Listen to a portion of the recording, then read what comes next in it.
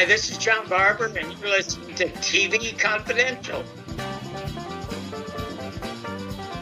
We have a few minutes to go over some headlines of note in the world of television and entertainment in general. This past week, as you may know, was the 50th anniversary of Newton Minnow's famous speech, which gave us the words vast wasteland into the American lexicon. And as you can imagine, there has been quite a bit of commentary about it, including some pieces by Newton Minnow himself. And as you may recall, our friend Stephen Battaglio, the author of David Susskind, A Televised Life, had an opportunity to speak to Minnow in the course of researching his book on David Susskind. So we thought we'd ask Stephen to join us for a few minutes and talk a little bit about the legacy of Newton Minnow. And Stephen, it's good to have you on the program again.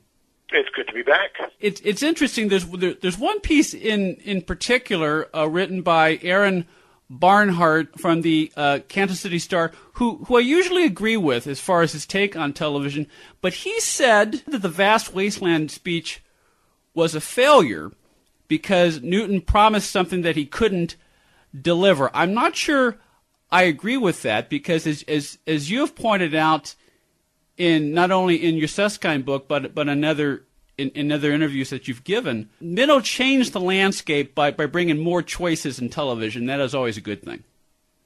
I think Newton Minnow said what he thought had to be said. Television had gone into a very fallow period creatively by the time he was appointed to the FCC in 1961. In the 1950s, we had the golden age of television, and I'm not going to tell you that all of it was golden, but a lot of it was really good because nobody knew what they were doing. Therefore, nobody could say no to you in terms of what to try. And that created a boundless freedom for writers who weren't writing for theater or movies. This was a new arena.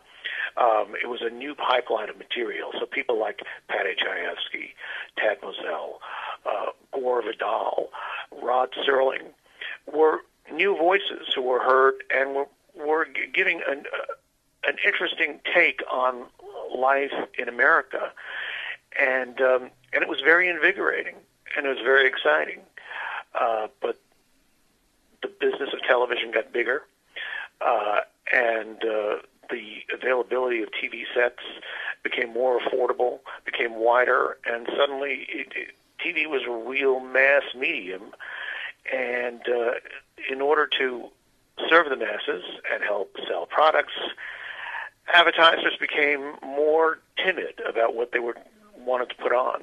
Also, Hollywood got involved. Live TV ended pretty much in New York, moved to the West Coast, and studios were making TV shows, and they were basically treated as B-movies in terms of actors, in terms of the content. There was a lot of crap on the air by 1961, a lot more than there had been in the few years prior.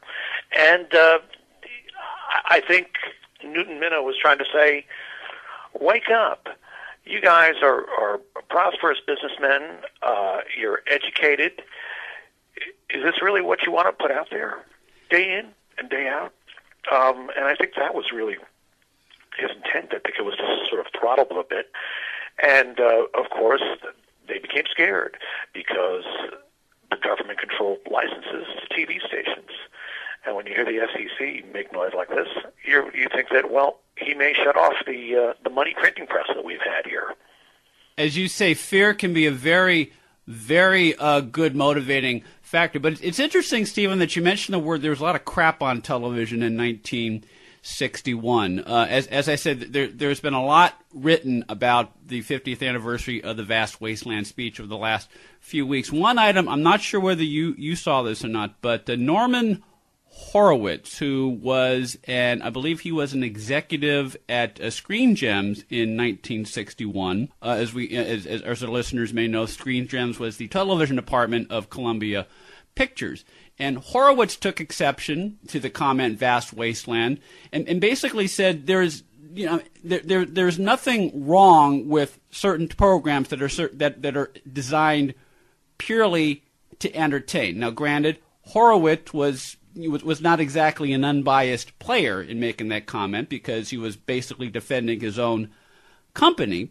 But he was saying in painting television with a broad stroke, he suggested that Minow may have been overstepping his bounds. Well, Newton Minow probably was overstepping his bounds. And if he had tried to enact any type of legislation or regulation on content of programming, I doubt it would have even made it to the Supreme Court. It was if no one he never did anything that could be legally challenged. But had he done that, there's no question that on a First Amendment basis, it would not have stood up. But I did read that Horowitz piece, and I think that he was saying, well, what Newton Minow didn't like was the stuff that was popular. And I think that type of thinking was prevalent in television at the time, and that, look, we're just giving people what they want. Well, that kind of becomes rationalization after the fact.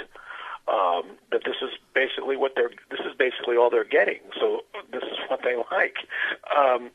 And I think that what Newton Minow was trying to do, and I think what David Susskind was trying to do as well, was he just wanted there to be a place where you can go to see something that was a little more elevated than the typical detective show or shoot-'em-up western or dumb sitcom. This was not a great age for situation comedy at all. A lot of things were done on film with laugh tracks. I mean, after I Love Lucy left the air, there really weren't really a lot of great TV comedies from the late 50s, early 60s era.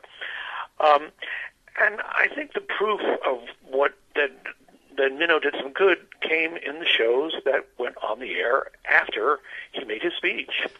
You found Herb Brocken's The Defenders, David Susskind's East Side, West Side, shows that really tried to say something and talk about the human condition more. The 11th Hour, Mr. Novak. I mean, these were all shows that sort of tried to they reached a little bit.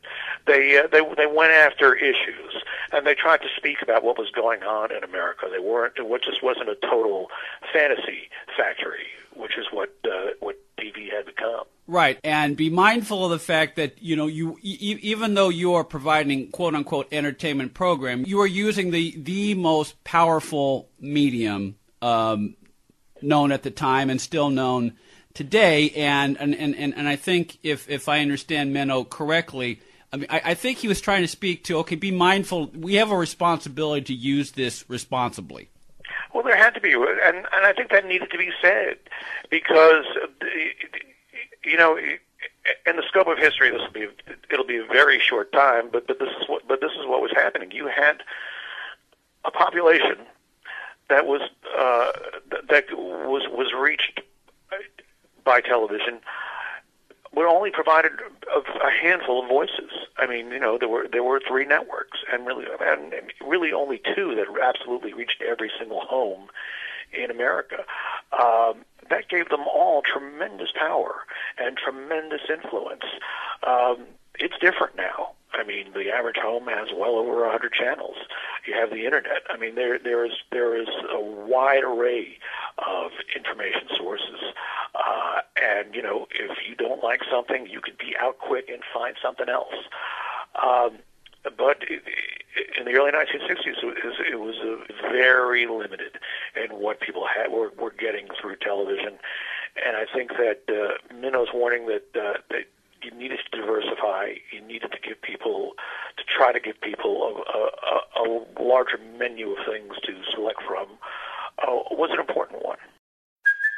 Hey, it's Kaylee Cuoco for Priceline. Ready to go to your happy place for a happy price? Well, why didn't you say so? Just download the Priceline app right now and save up to 60% on hotels. So whether it's Cousin Kevin's Kazoo Concert in Kansas City, go Kevin, or Becky's Bachelorette Bash in Bermuda, you never have to miss a trip ever again. So download the Priceline app today. Your savings are waiting. Go to your happy place for a happy price. Go to your happy price, Priceline. We are talking to Stephen Battaglio, author of David Susskind, A Televised Life, excellent biography of one of the forerunners of television, David Susskind, one of the people who certainly made television better in many senses of the word. You can order David Susskind, A Televised Life by going to davidsusskind.com. We are the real Brady Bros. Brady Brothers from the TV show Brady Bunch. I'm Barry Williams. And I'm Christopher Knight. I played Greg, and who were you again? I played Peter. We've decided that we're going to do a podcast around episodes of the Brady Bunch. We're going to use it as a prism to look back to our experience doing the show and why the Brady Bunch is still popular. Have a sunshine day. We are the real Brady Bros. This portion of TV Confidential is brought to us by our friends at Grasshopper, the virtual phone system designed for entrepreneurs. Go to trygrasshopper.com/TV Confidential, trygrasshopper.com/TV Confidential, and save $50 on your order. Be part of our conversation. If you like what you hear, have thoughts on this week's program, or have an idea for a future edition of TV Confidential, we'd love to hear from you. You can email us at talk@tvconfidential.net, talk@tvconfidential.net. You can also message us at facebook.com/TV Confidential, x.com/TV Confidential, or at TV Confidential on Instagram. And if you're listening to us on the TV Confidential podcast, please be sure to hit the subscribe button. This portion of TV Confidential is brought to us by our friends at Front Porch Realty, the community of realtors in the Northern Bay area of California that is committed to finding the solution that is best for their clients. Whether you're a first-time home buyer or looking to sell or lease your property in Northern California, call Karen Strain at 415-886-7411 or visit frontporchrealtygroup.com for more information on how they can help you.